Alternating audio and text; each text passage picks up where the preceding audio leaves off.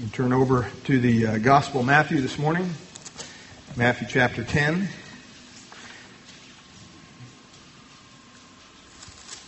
We find ourselves in the 24th verse of Matthew chapter 10. And we just have the privilege to open up this book this morning and see how God will bless us. I think it's good to read this section of Scripture. And this portion of Scripture basically runs from Matthew chapter 10, verses 25, all the way through the end of chapter 10. So I want to read that for us in its entirety this morning. It's basically going to be three messages that build on this. So we won't read it every week, but I think it's good for you to receive in totality what Jesus is saying here in its context. So Matthew chapter 10, beginning in verse 24, a disciple is not above his teacher, nor a servant above his master. It is enough for a disciple that he be like his teacher, and a servant like his master. If they have called the master of the house Beelzebub, how much more will they call those of his household? Therefore, do not fear them, for there is nothing covered that will not be revealed, and hidden that will not be known. Whatever I tell you in the dark, speak in the light. And what you hear in the ear, preach on the housetops. And do not fear those who kill the body, but cannot kill the soul. But rather fear him who is able to destroy both the soul and body in hell. Are not 2 sparrows sold for a copper coin? And not one of them falls to the ground apart from your Father's will. But the very hairs of your head are all numbered. Do not fear, therefore, you are of more value than many sparrows. Therefore, whoever confesses me before men, him I will also confess before my Father who is in heaven. But whosoever denies me before men, him I will also deny before my Father who is in heaven. Do not think that I came to bring peace on earth. I did not come to bring peace, but a sword. For I have come to set a man against his father, a daughter against her mother, a daughter-in-law against her mother-in-law. And a man's enemies will be those of his own household. He who loves father or mother more than me is not worthy of me. And he who loves son or daughter more than me is not worthy of me. And he who does not take up his cross and follow after me is not worthy of me. He who finds his life will lose it, and he who loses his life for my sake will find it. He who receives you receives me, and he who receives me receives him who sent me. He who receives a prophet in the name of a prophet shall receive a prophet's reward, and he who receives a righteous man in the name of a righteous man shall receive a righteous man's reward. And whoever gives one of these little ones only a cup of cold water in the name of a disciple, assuredly I say to you, he shall by no means lose his reward. I believe this section of Scripture is probably one of the most dynamic and most crucial teachings of our Lord and Savior. It deals obviously with the subject of discipleship. This teaching of the Lord Jesus Christ on the matter of discipleship will change your life if you're open and your heart is open to the things of God. If you're like me, when I read through this, I get a little nervous. I get kind of shaky on things. Because there's certain commitment level here that Jesus is expressing. And sometimes we get a little comfortable in our Christianity. Amen? And sometimes we need somebody to come along and shake us up a little bit. And that's, I think, what Jesus is doing here. It demands our attention to spend several weeks in this text. This morning, I just want to look at verses 24 and 25. And it really reflects on the responsibility of the church, as stated by our Lord Jesus Christ, dealing with discipleship. The responsibility of the church in Matthew 18, Jesus said very clearly, go and what? Make disciples of all nations, baptizing teaching them to observe all that I have commanded you. That's not an option. That's not something we do aside from, the music or the plays or whatever other people are doing. He said, this is what I need you to do. You go and you make disciples of all nations. And Matthew 10 basically contains the instructions, the directions on what it means to be his disciple. And I think this is so important that we understand this. To begin with, the Greek word there, translated disciple, mathetes, means learner. That's all it means. It's not a holy word. You can be a disciple of anybody. You can be a disciple of the devil. Jesus called 12 men to himself to be his disciples. And Jesus taught a group of 12 disciples. He helped them. He helped them in a myriad of ways. He helped them to grow spiritually, to mature spiritually. And the goal was that he could spend time with these 12 guys, and when the time came for him to jet out of here and take off, that they're going to be left with some substance to be able to pass that on to whoever God brings across their path. So when we talk about discipleship, it's not a cul-de-sac we're talking about. It's not a dead end. It's something that continues.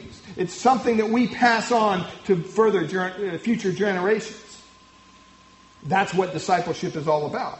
We're commanded in Scripture. Ephesians 4:12 says we are to equip the saints for the work of the ministry. That's my primary goal as a pastor. That's our primary goal as a church in the lives of people that come to this church. We want to equip you for the work of ministry. We don't want to equip you to come and sit in church. That's not why we're here. Don't get me wrong, we feel good when you come and sit in church. But that's not the primary purpose. If you're just coming and sitting in church and filling up a seat, and that's it, then you're living in disobedience to what God has called you to do, the work of the ministry. And we're going to look at this closer in the coming weeks. But we need to understand, beloved, that church is not a social club.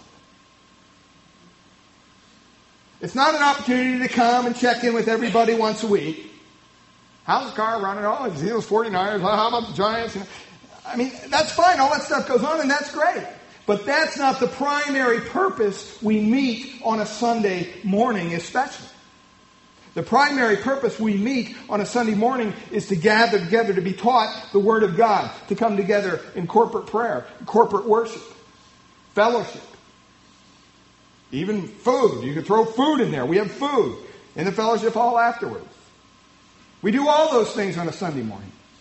But if we do all those things and you leave and you haven't been equipped for the work of ministry, something's missing. Something's wrong. And see, our churches have quickly turned into a spectator, consumer-driven, market-driven commodity in the society in which we live today. So when people walk through the doors of a church, they're no longer there to do something for somebody or for the church or for the Lord or for whoever. They're there to get something. How are you going to help me feel better today? How are you going to help me deal with my wife or my husband or my kids? Give me some tools to this. And it's basically people want. And hopefully, if they're not involved in ministry, they're just selflessly gathering all that up for themselves, just as a consumer would. That's not what the church is about. The church is called to come together on a Sunday to be equipped, to be built up in their faith, so that when we walk out those doors, we're walking into a lost and dying world that desperately needs to hear about our Lord and Savior, Jesus Christ. If you miss that, if you walk out of here without thinking that, you're missing the purpose God has you here.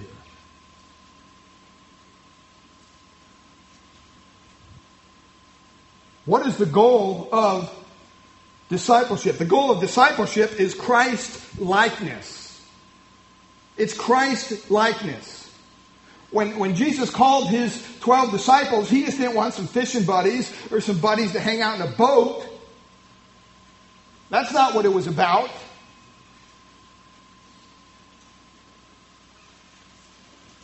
He wanted people who would come and learn of Him. That's what a disciple is. A disciple is a learner. In our case, he's a learner of the teachings and the life of the Lord Jesus Christ.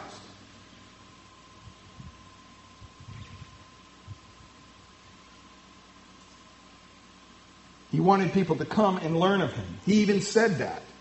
He said, take my yoke upon you and what? Learn of me. That's what Jesus requested.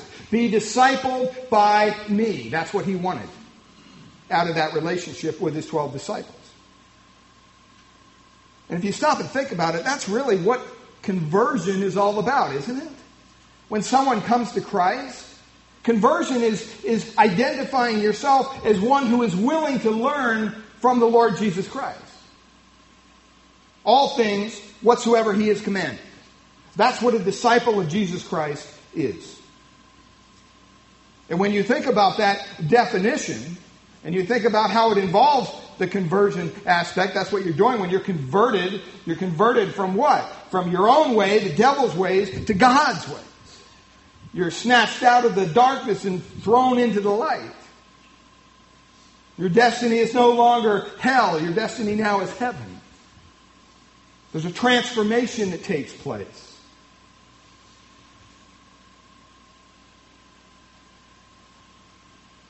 Conversion is identifying yourself as one who is willing to learn from Jesus Christ.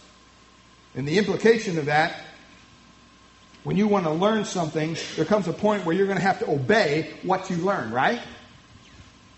Obedience is part of the process. When you become a Christian, in fact, you're saying this: I choose to be a learner of the Lord Jesus Christ and to submit to everything that He instructs us. That's the stuff of genuine conversion. That's when people are truly transformed by the touch of God. You can't come to Jesus and say, well, gee, I want all my sins forgiven, but I don't want to do what you tell me to do. Doesn't work that way. Unfortunately, our churches are full of people that think that's exactly how it works. And they got their little fire insurance, and that's all that matters. They can go out and live like whoever they want to live like. Usually it's not like the Lord Jesus Christ. It's more like the devil. And they think it's okay. After all, I got the love of God in my heart. I know Jesus. I go to church. God looks down on that and says, so what? When's the last time you obeyed what I told you to do? It's not rocket science. It's very basic. The goal of discipleship is Christ-likeness. That's what Jesus wanted us and His disciples to conform to. His likeness. It's not just meeting Jesus. It's not just falling in love with Jesus.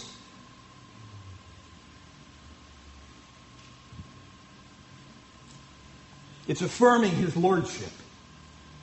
It's affirming His role of a teacher in your life. It's affirming your role as a pupil who needs to be brought to maturity in Christ. The church is to produce mature disciples of the Lord Jesus Christ who can then in turn reproduce themselves. See, I know a lot of disciples who are interested in learning. I mean, boy, they're on KFAX lists and everything. They got commentaries coming out the ears and Bible versions and all sorts of things. But when you stop them dead in the tracks and you say, well, who are you passing this on to? Who are you discipling? Well, I have time. I don't have time. Well, you got time to do all this for yourself. You don't have time to pass this on to somebody else. That's what God calls us to do. There's certain commitments, and these aren't in your notes. I don't think I put these in your notes, but there's certain commitments, and they'll be up on the screen, that it takes to produce mature disciples. There's commitments, not only on the church's side, but on your side, as congregants of the church. The first commitment of a disciple is you have to be committed to God's calling. You have to be committed to God's calling. I know without a shadow of a doubt what God has called me to do in this place. It's not to hold evangelistic crusades. It's not to figure out how we can fill the church up with market-driven technology, all this other stuff. It's not that. That's not what I am called here to do. I am called here to do one simple, basic thing. To edify the saints of God with the Word of God on a consistent, weekly basis to the best of my innate ability.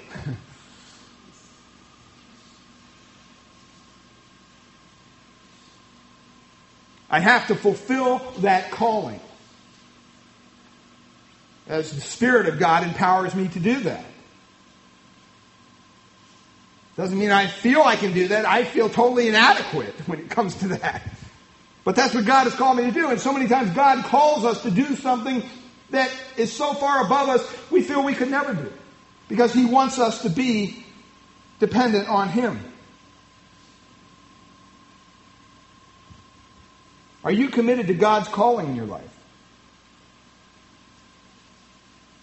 See, I can control that side of it. I can control to the best of my ability with God's help to get up here Sunday after Sunday and hopefully open up the Bible, teach God's Word in a way that, maybe sometimes you understand, maybe sometimes you don't, but I'm trying to be faithful to a task that God's called me to do. I'm not a gifted communicator. I stumble, I mumble, I do all sorts of things. Kind of shy person, all that stuff. God somehow has to allow me to overcome those things and communicate clearly His Word on a weekly basis. That's what I try to do. That's what the Lord Jesus was trying to do here in Matthew 10. He's trying to communicate truth to His disciples. But He had to have open hearts to do it. You have to have open hearts to receive instruction. I mean, teaching God's Word is really like a radio program. You can go out here and turn on all sorts of radio programs. Last week I was able to go over to KFAX and talk with the director of KFAX, and we had some pastors there for a luncheon, and we were talking about different things. And they gave us a tour of the studio. Small building, not real big. And he showed us where Craig Roberts has his show and different things and all this. Kind of interesting. And he came to the controller desk, and there's nobody there. Nobody's sitting there. And yet I'm hearing stuff on the air. So finally one pastor goes, what happens if something goes wrong there? What happens if, because there's nobody here, physically. He goes, well, alarms go off and, things happen, and we usually run in there. It's all automated today. You don't really have an announcer sitting there giving you a commercial. That's things of the past. It's all automated. It's all pre-recorded for the most part, and they just hit a little thing and a WAV file plays over the air. Pretty amazing. But he said the one thing we don't want, he said we can deal with, if you've ever heard once in a while, one time I told him when we were there, I said, what happens when, one time I was listening to MacArthur and he kept on saying the same sentence over for 20 minutes. It's like he got stuck and it just kept on looping. Yeah, he goes, that happens. That's when the alarms go off, but sometimes on the weekends nobody's here. So he goes, we have a way of dialing in a number remotely and be able to reset the program. But he said, we don't care about that as long as there's something going on the air. But the FCC, the one thing they require is that we don't have just dead air. We can't have dead air. We can't have a radio station you turn to and there's nothing happening. And he said, because if that happens on a frequent basis, what happens? People tune you out. So when you correct that problem, you may be broadcasting full force 24/7, but you know what? If they tune you out, they're not going to be hearing you. So it's important to understand that when we teach the Word of God, my question to you is, are you tuned in? Are you hearing what's being taught? These aren't fairy tales. These aren't, 5 quick little easy lessons on life or whatever. This is the Word of God, given to us by Almighty God, the Holy Word of God. And so when we come together as a church, we need to prepare our hearts. We need to be ready. Come here on a Sunday morning ready to worship Him. Because if you're not tuned in, you're going to miss it. It's not that it's not being done, but you're going to miss it. I pray that the Church of God would wake up on this issue. Because so many times people straggle in on a Sunday morning, they're dragging their feet, and it's like, whoa, just give me something to get me through the week, Pastor. Once again, it's back to that, what are you going to do for me today? We should be here Sunday mornings, and I'll say this for the regular attenders here, early, eager to worship God. None of this strolling in at 10 o'clock, and whoo, made it, or 10:05. And I see some of you coming up from the parking lot, and you see me coming over, and they're like, we got to beat the pastor. We beat the pastor. We're not late. We should be here early, beloved. Why? Because what goes on here week after week is of major, major importance to your spiritual welfare and your spiritual care. Come prepared. What do I mean? You know what? Go to bed early Saturday night. So you get a full night's rest Saturday night. So when Sunday morning comes, man, you wake up and you're excited that you're coming to a place where the Word of God is taught and you can fellowship with God's people and be edified in your faith. Don't you be staying up till 2, 3 in the morning. What is that about? That just shows immaturity on your part as a believer. That just shows disrespect for what's going on here on a Sunday morning. Well, that's not important. I got other things that are more important. We need to come with our hearts prepared to receive the teaching of God's Word, which is able to edify, which is able to build you up, to convict, to encourage your hearts. This book, beloved, is not like any other book. It's a living book. It's an active book. It has a way of transforming your life when you apply it to your life.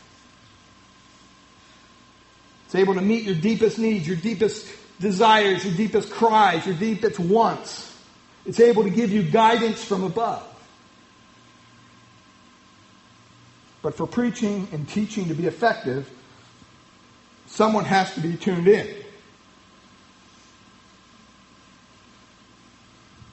We can't be sleeping through the message.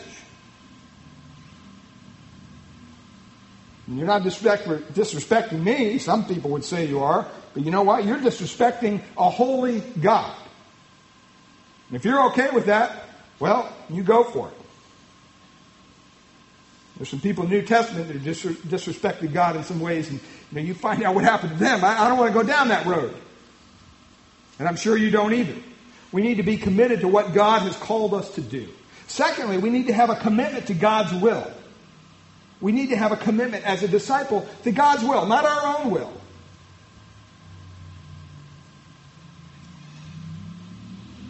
Often the reason for not finding that kind of commitment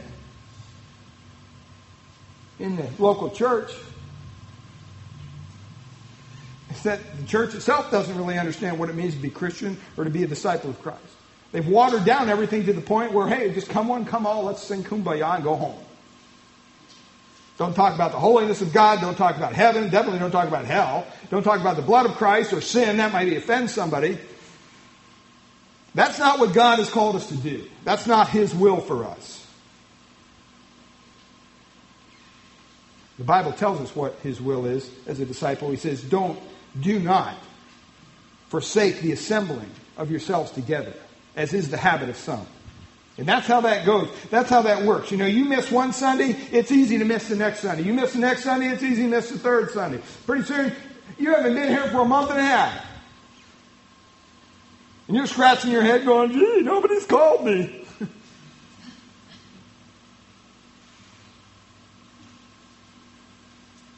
Are we committed to doing God's will in our own personal lives? Are we committed to seeking disciples? That's the third thing. When Jesus called His disciples, He was careful to warn them about what they would face. He didn't water things down at all.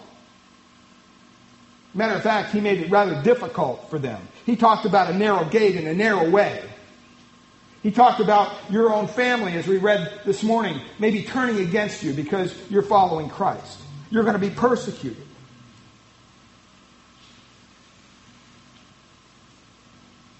Why did He do that? He did that to get the half-hearted people out of the way, basically. That's exactly why He did it. He doesn't want half-hearted people. He wants people that want to follow Him with a whole heart. And you know what?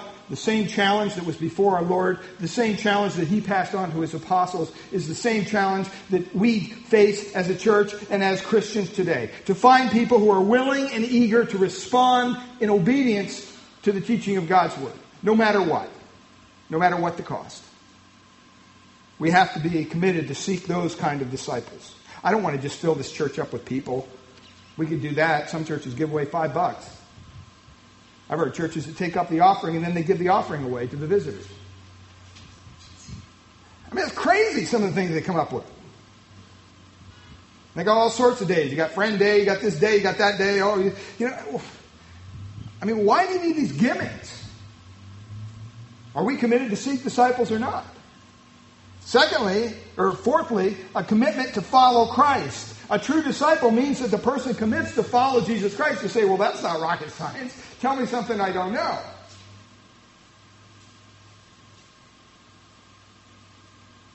I mean, sometimes people feel that they gotta, there's a certain necessity of dedication in the Christian walk. And that's true. In some churches, you can see the same people coming down because they give an altar call every week. The people are coming forward. Well, I got to rededicate my life, Pastor. I got to recommit myself. I got to reconsecrate. I got to read everything. See, the essence of dedication, the essence of commitment and consecration to Christ, to be set apart or to be sanctified in Him, is what Matthew chapter 10, verses 24 to 42 is all about. It's about willing to give everything to follow Christ. That's the kind of commitment we're talking about. Fifthly, a commitment to learn and teach the essentials. To learn and teach the essentials. Anybody that's a teacher knows that sometimes, you have a certain illustration or you have a certain way of saying things that people just seem to get it. And so what happens? When you use that again, you'll repeat it. I mean, sometimes people say, well, we've gone over this before. Hey, I don't make any apologies for that. We need to hear it. Sometimes we need to hear things over and over and over and over again. And that's what Jesus did here with this teaching in Matthew chapter 10. He taught it over and over and over again. Same theme is in Matthew 16, Luke 14, John 8, 12, 15, all over the place.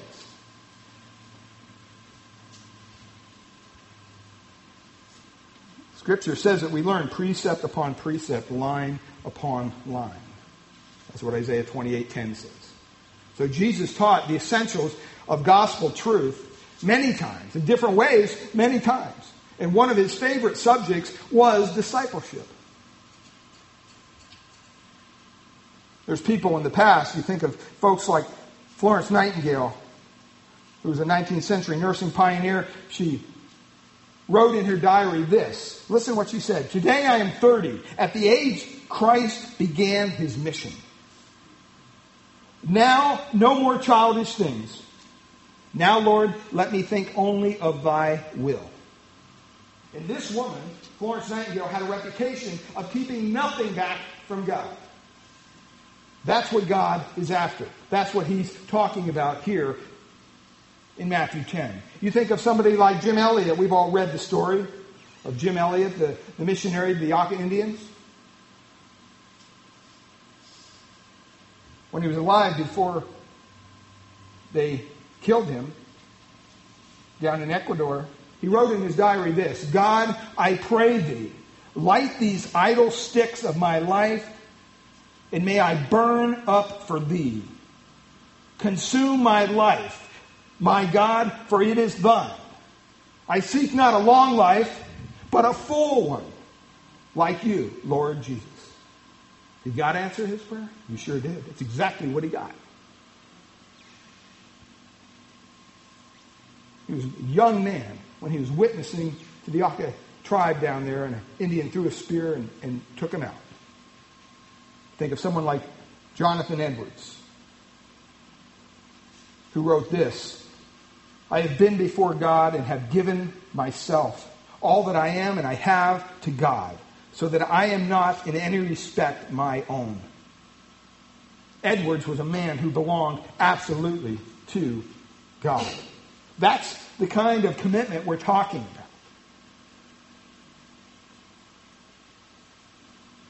about. That's what God wants out of us. Let's look at our text in Matthew chapter 10 in verse 24.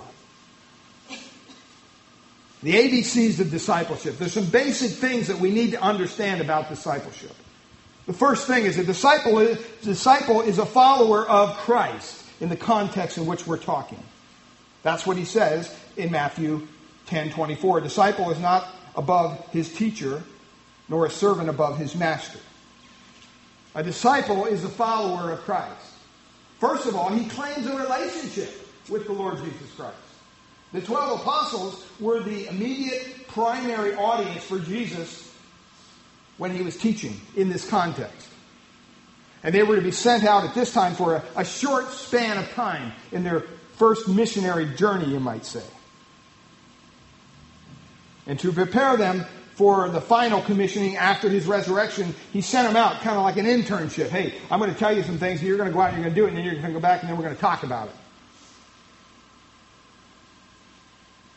And we've talked about how this context, because at the end of verse 23 it says, till the Son of Man returns, the second coming of Christ. We talked about how this context here in Matthew 10 kind of broadens out. It looks into the future. It not only has an immediate teaching and application for the apostles, but it even carries over into the church age. And it even carries over into the tribulation time until the Son of Man comes.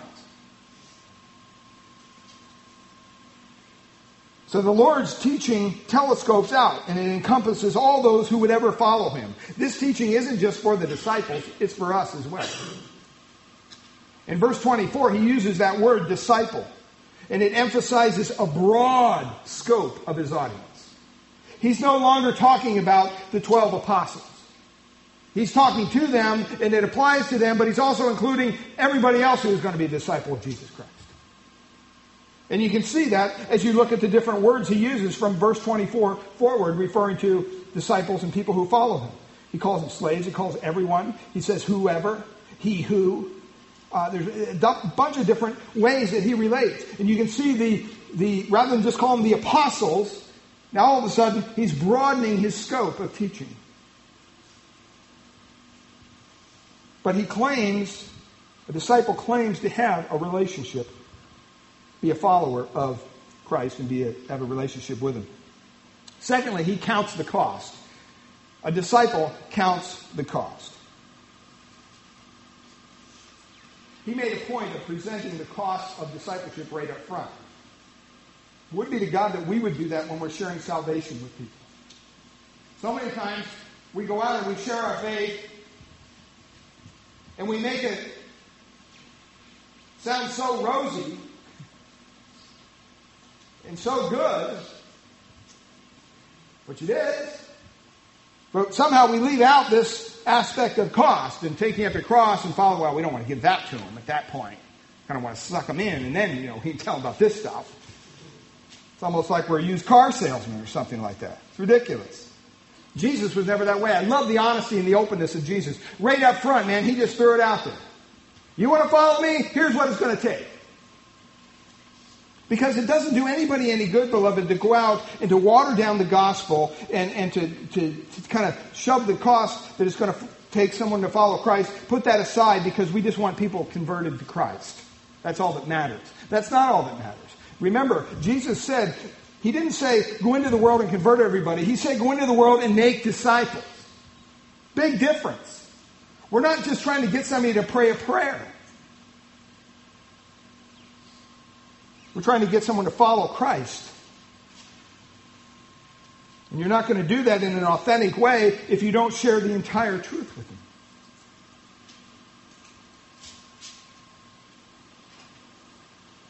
We don't do anybody any favors by trying to get him or her just to make a decision so that we can walk away from the situation. Oh, God used me mightily. I had them pray this prayer, or now they're a believer.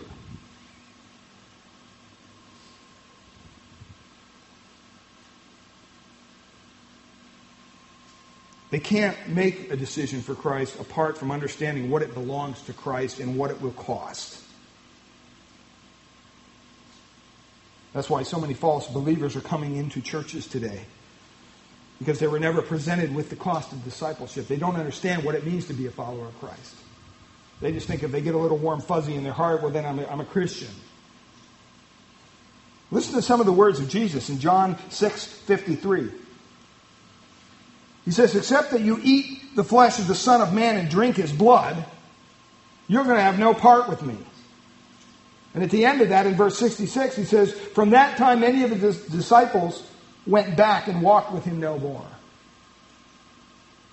Jesus meant that his followers must accept his sacrifice on their behalf for salvation. That's what he was talking about. He's not talking about cannibalism.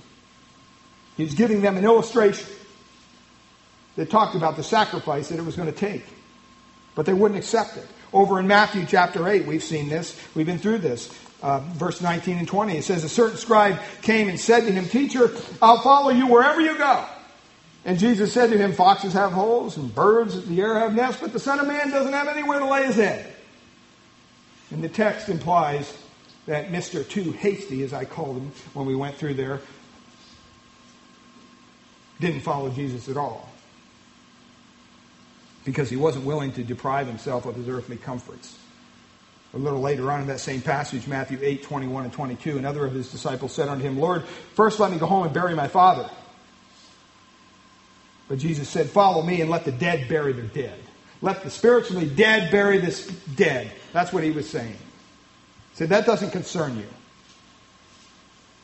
And you say, well, that sounds kind of cruel. Well, you know what? This guy's dad wasn't even dead yet. He's just waiting for the inheritance, as tradition tells us and as history tells us. Mr. Too Hesitant. In Luke 9, verse 61 to 62, we find Mr. Too Homesick. Said, another also said, Lord, I'll follow you, but first let me go home and bid them farewell who are at my house. And Jesus said, and no man having put his hand to the plow and looking back is fit for the kingdom of God. What did Jesus mean? He was communicating that discipleship for this guy involved severing family ties. Sometimes that's what discipleship requires. In some cultures, you come to Christ when Christianity isn't a religion. Literally, they divorce you, they have a funeral for you, and you are no longer part of their family. And we think we got it bad because maybe we talk to our brother-in-law or sister-in-law or sister too much or whatever, and they don't come over for Thanksgiving dinner. Can you imagine being divorced from your family? Treated as if you were dead because of your discipleship to Christ?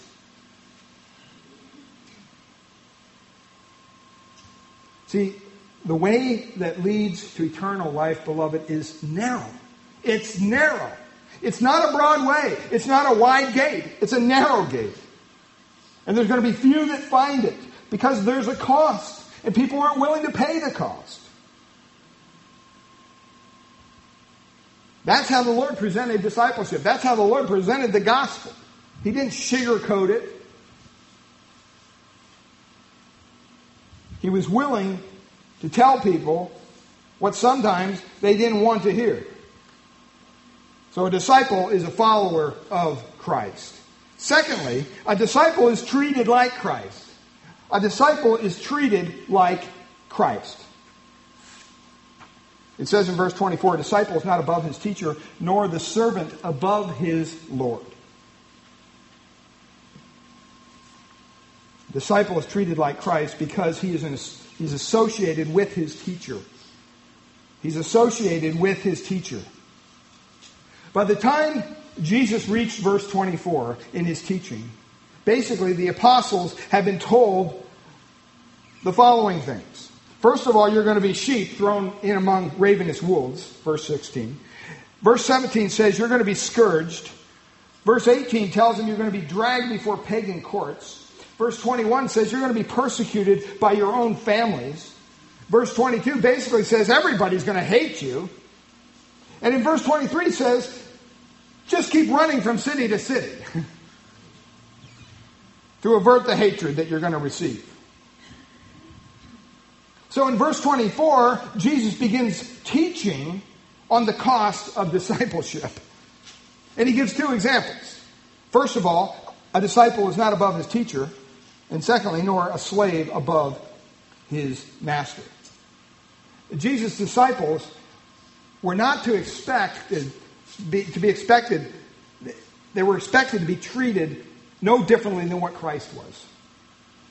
That's part of a relationship with Jesus. You're going to be treated like he was treated. He gives the first example there. Look at it. A student-teacher relationship. Those of you in school or went to school or whatever we all have, you know what the difference is between a student and a teacher, hopefully. If you don't, you're not going to last in the class very long. If you walk in the first day of class and you go up and you say, "Excuse me, professor, could you have a seat? I'm going to teach the class." I don't think you're going to be in that class very long. You probably won't get a passing grade.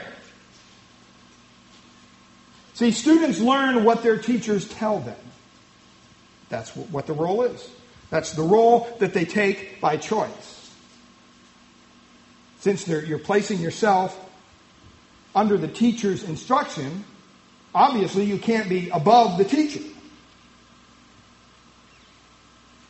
So he clearly points that out. Secondly, he talks about a slave and a master relationship.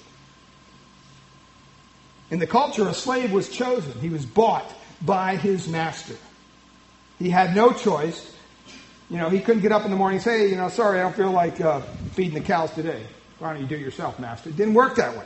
No choice. He had to obey whatever the master said. The master was always above the slave.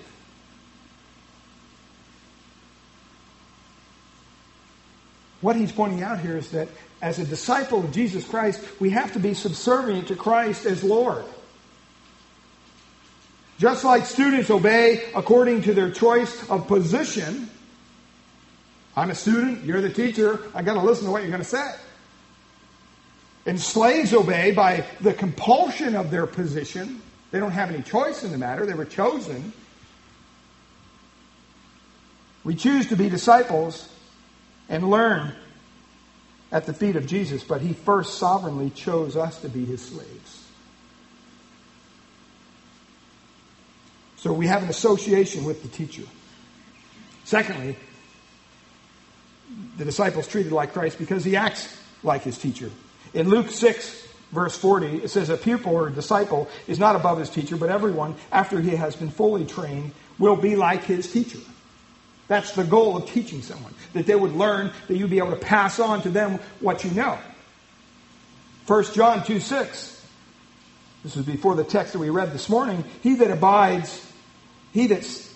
says he abides in him ought himself also so to walk, even as who? He walked. So if you're saying that you're abiding in Christ, that you're a Christian, well, you might want to compare your walk with the walk of Christ. Colossians 3:16 says, "Let the word of Christ dwell in you richly." We're to be dominated with the word of Christ. We're to be dominated with God's word so that we can become more and more and more like him. And then in Matthew 10:27, Jesus says, "What I tell you in the darkness, speak in the light." We say what he said. Our message is none other than what Jesus' message is. We don't go out and make up our own message. I don't come here on a Sunday morning and say, "Okay, let's see. Open to the book of Stephanus and I'm going to teach you from my book this morning. How do you like that?" I don't do that. Why? Because that's not truth. The only truth we have in today's world is this book. That's why we exalt it. That's why we hold it up. That's why we strive with every fiber of our being to understand it and to teach it and to pass it on. And also in 1 John 3:2 it says, "We know that when he is revealed, we shall be like who? Like him. For we shall see him as he is." The goal of all the Christian life is conformity to Christ's likeness, as we said earlier. The result is that the world will treat Christians like it treated Christ. The disciples of a persecuted teacher will also be persecuted. That's what Jesus promised.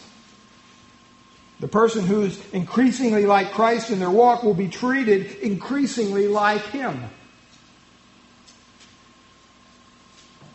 And in Matthew 10:24, Jesus clearly tells us that if we aren't willing to come to Him on those terms, don't even come.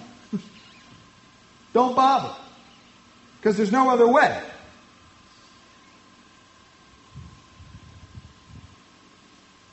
We have to remind ourselves of these basic truths. A disciple is a follower of Christ. A disciple is going to be treated like Christ was treated. And thirdly, a disciple is content to be like Christ. It says there in verse 25, look at what it says. It is enough for a disciple that he be like his teacher, and a servant like his master. If they have called the master of the house Beelzebub, how much more will they call those of his household? The teaching here is basically a true disciple is content to be like his teacher. Just like a true slave would be content to be like his Lord. That Greek word there translated enough. It's interesting. It means sufficient. Disciples of Christ don't try to escape what their Lord couldn't escape. See, the problem with the church today is we have so many Christians that aren't willing to face persecution. They don't go there. You say, well, I don't see that. I think people are committed. Take the simple thing of sharing your faith boldly. When's the last time you've done it? Boldly. Not slipping somebody a track, as you leave them a tip. Hope you read it, I mean boldly confronting somebody with the gospel, the truth of the gospel. Why don't we just do that all the time? Because there's a fear. What is the fear? The fear of rejection. I have it. You have it. We all have it. And what he's saying here is, don't try to escape what the Lord couldn't escape. They're going to reject you. They're going to persecute you. They're going to hurl insults at you. They're going to do all sorts of evil against you. That doesn't mean you stop doing what God has called you to do. It is sufficient for a disciple to live like and be treated like Christ was treated. That's what Paul's prayer was in Philippians 3:10. That he would truly know Christ in the fellowship of his sufferings. Paul didn't get down on his knees and say, Lord, please let the world love me more so I could have a bigger audience to share you with them. Help me be famous, Lord, so I could reach out into the Hollywood crowd. Help me just to be accepted. He didn't pray any of that. Because he knew that if he was going to be successful in pursuing Christ with everything he had within him, part of that was knowing and experience how the world would treat him, and it wasn't going to be pleasant. A number of times Jesus was said that he was to be working for the devil. We looked at it in Matthew 9. Happens again in Matthew 12. That's what he's pointing out here.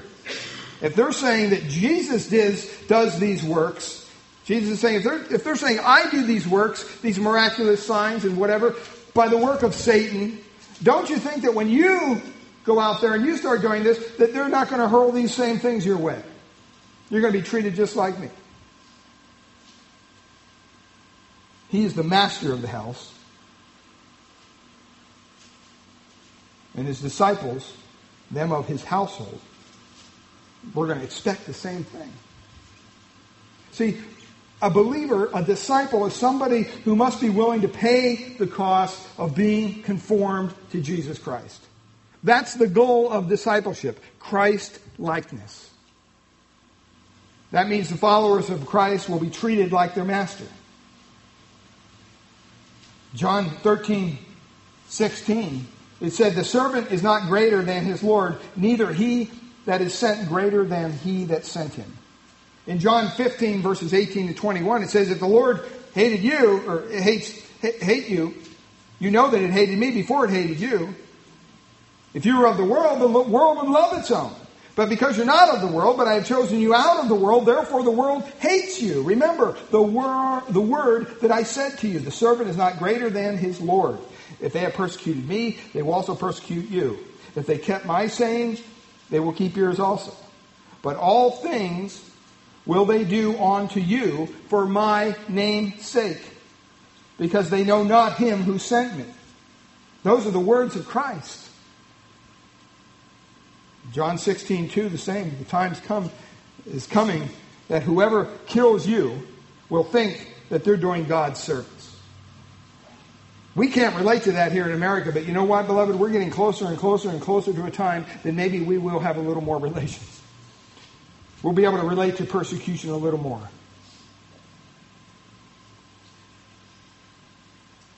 See, in spite of the world's treatment, in spite of how all this comes in on us at times, God moves the hearts of people to redeem them. That's how God works. It's not us, it's Him. Many of us, when we became a Christian, it was through what we saw in another believer. We saw God change somebody's life. And we wanted part of that.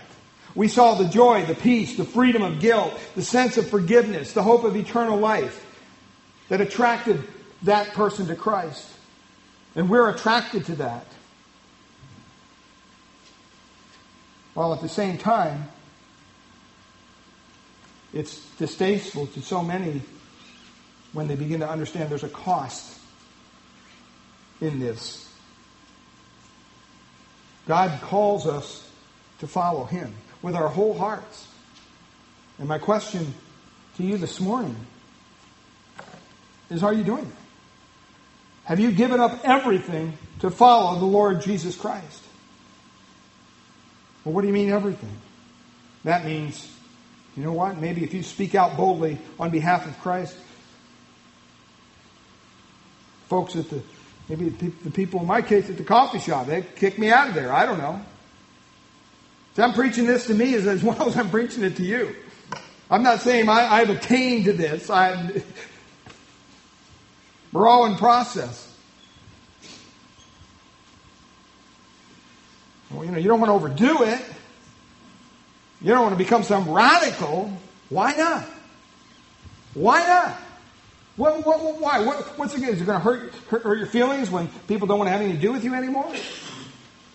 See, the whole mentality today is that, we got to build bridges. So we got to build bridges with people.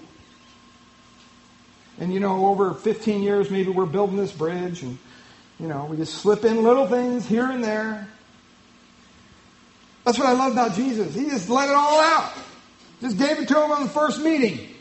Either you're going to love me or you're going to hate me, but here it is. See, I'd respect somebody a lot more that if I could just share with them boldly what Christ could do for them and their state of sinfulness and just throw it out there to them. I mean, if they don't want to be my friend after that, I don't want to be their friend.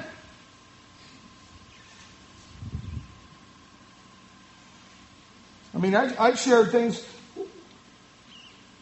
with folks at times that I'm thinking, well, that guy won't talk to me again. Last time we'll bring that subject up. But you know what? They come back. They come back. Why? Because it's truth. And they're driven to it. I mean, you can build a bridge with somebody in 2 minutes if you have a personality. And then cut right to the chase. I mean, if they don't want to talk about their sin and how they need Christ, well, what are you going to talk about? The 49ers? I mean, what else is he going to talk about? I'm not saying to be rude. I'm not saying to be obnoxious. But cut right to the chase. At least you know where they're at and they know where you're at. Then you pray that God will take that truth and work in their heart and draw them to Himself. And maybe if we're bolder in our witness for Christ, maybe He will actually use us the moment He's drawing them to be there at that opportune time to share with them how they can come to personally know Christ. And you can walk away saying, wow, God used me to make this transformation possible. Incredible. It's not us, it's Him working through us. We need to remember that. But are you tuned into Him? Are you tuned into His Word? Are you coming here week after week after week ready to hear the Word of God? Are you excited about it? I pray that you are. Father, we thank you this morning for your Word. Lord, we pray that you would do a work in each heart here this morning. Lord, that we wouldn't be complacent in our faith, that we wouldn't grow cold and callous toward you as our teacher, as our master, as our Lord, but Lord, that you would generate in us an excitement that's genuine. It's not like a helium balloon that's there and then pops and is all gone, but something that lasts. And only your Spirit can do that in the hearts and lives of your people. Lord, if there's anybody here this morning who is wavering in their commitment to you, who is maybe even yet to put their faith in you, Lord, I pray that you would, through the conviction of your Spirit, through the conviction of your word, draw them to yourself. I pray that you would show them the state of their own sinfulness. Everybody in this building has sinned at one time or another. We've fallen short of God's glory. There's not one of us that could say, well, yes, I deserve to be in heaven because I am absolutely perfect. I am sinless. There was only one person who was ever sinless, and that was the Lord Jesus Christ. And when he died on the cross, he died for all of our sins. He died for everyone who was willing to come and put their faith and trust in him for their salvation. We can't save ourselves. Churches don't save you. Doing good works don't save you. Being a good person doesn't save you.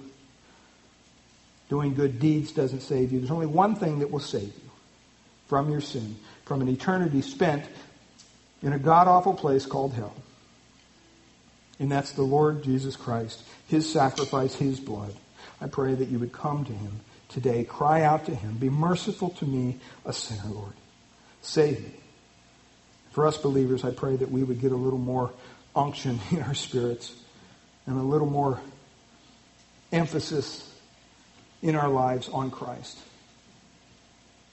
Sometimes we need to be refocused from this world into what really matters. There's only two things that are eternal here in this world: the Word of God and the souls of men and women and kids. I pray that we would be serious about reaching a lost and dying world with the saving message of the gospel. Father, we thank you and we pray you bless the rest of our day.